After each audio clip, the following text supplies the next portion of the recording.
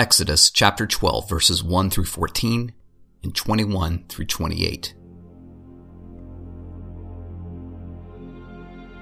The Lord said to Moses and Aaron in the land of Egypt, "This month is to be the beginning of months for you. It is the first month of your year. Tell the whole community of Israel that on the 10th day of this month they must each select an animal of the flock according to their fathers' families, one animal per family. If the household is too small for a whole animal, that person and the neighbor nearest his house are to select one based on the combined number of people. You should apportion the animal according to what each will eat. You must have an unblemished animal, a year-old male. You may take it from either the sheep or the goats. You are to keep it until the 14th day of this month. Then the whole assembly of the community of Israel will slaughter the animals at twilight. They must take some of the blood and put it on the 2 doorposts and the lintel of the houses where they eat them. They are to eat the meat that night. They should eat it, roasted over the fire along with unleavened bread and bitter herbs. Do not eat any of it raw or cooked in boiling water, but only roasted over fire, its head as well as its legs and inner organs. You must not leave any of it until morning. Any part of it left until morning you must burn. Here's how you must eat it. You must be dressed for travel, your sandals on your feet, and your staff in your hand. You are to eat it in a hurry. It is the Lord's Passover.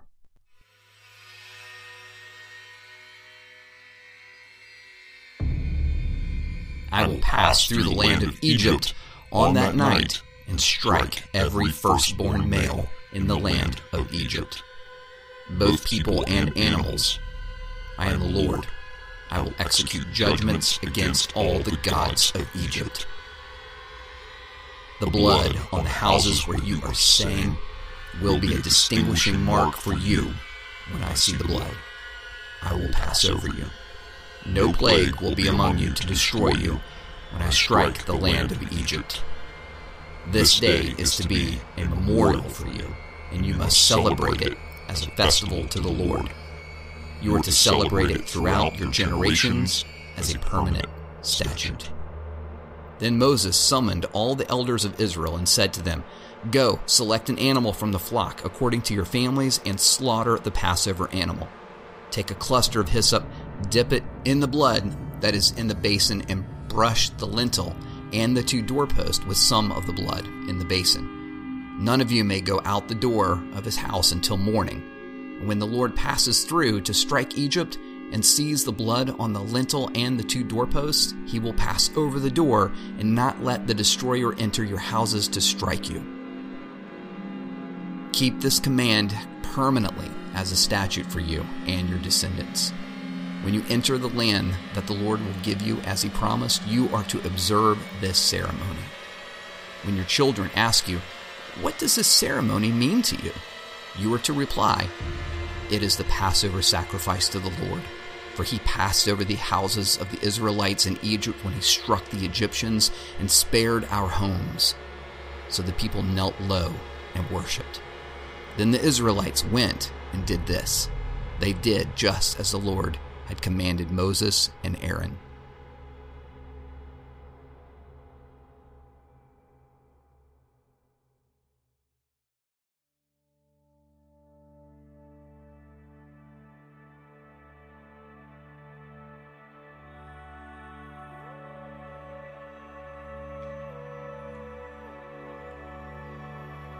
I will place the key of the house of David on his shoulder. What he opens, no one can close. What he closes, no one can open." Isaiah chapter 22, verse 22.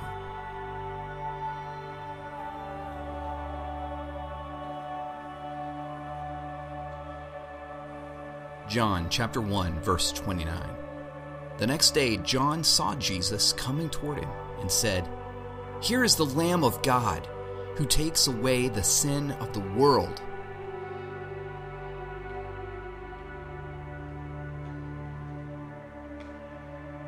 First Peter chapter 1, verses 17 through 21. If you appeal to the Father who judges impartially according to each one's work, you are to conduct yourselves in reverence during your time living as strangers. For you know that you were redeemed from the empty way of life inherited from your fathers, not with perishable things like silver or gold, but with the precious blood of Christ, like that of an unblemished and spotless lamb. He was foreknown before the foundation of the world, but was revealed in these last times for you. Through him you believe in God, who raised him from the dead and gave him glory, so that your faith and hope are in God. 1 Corinthians chapter 5, verses 6 through 8. Your boasting is not good. Don't you know that a little leaven leavens the whole batch of dough? Clean out the old leaven, so that you may be a new unleavened batch, as indeed you are. For Christ, our Passover lamb, has been sacrificed.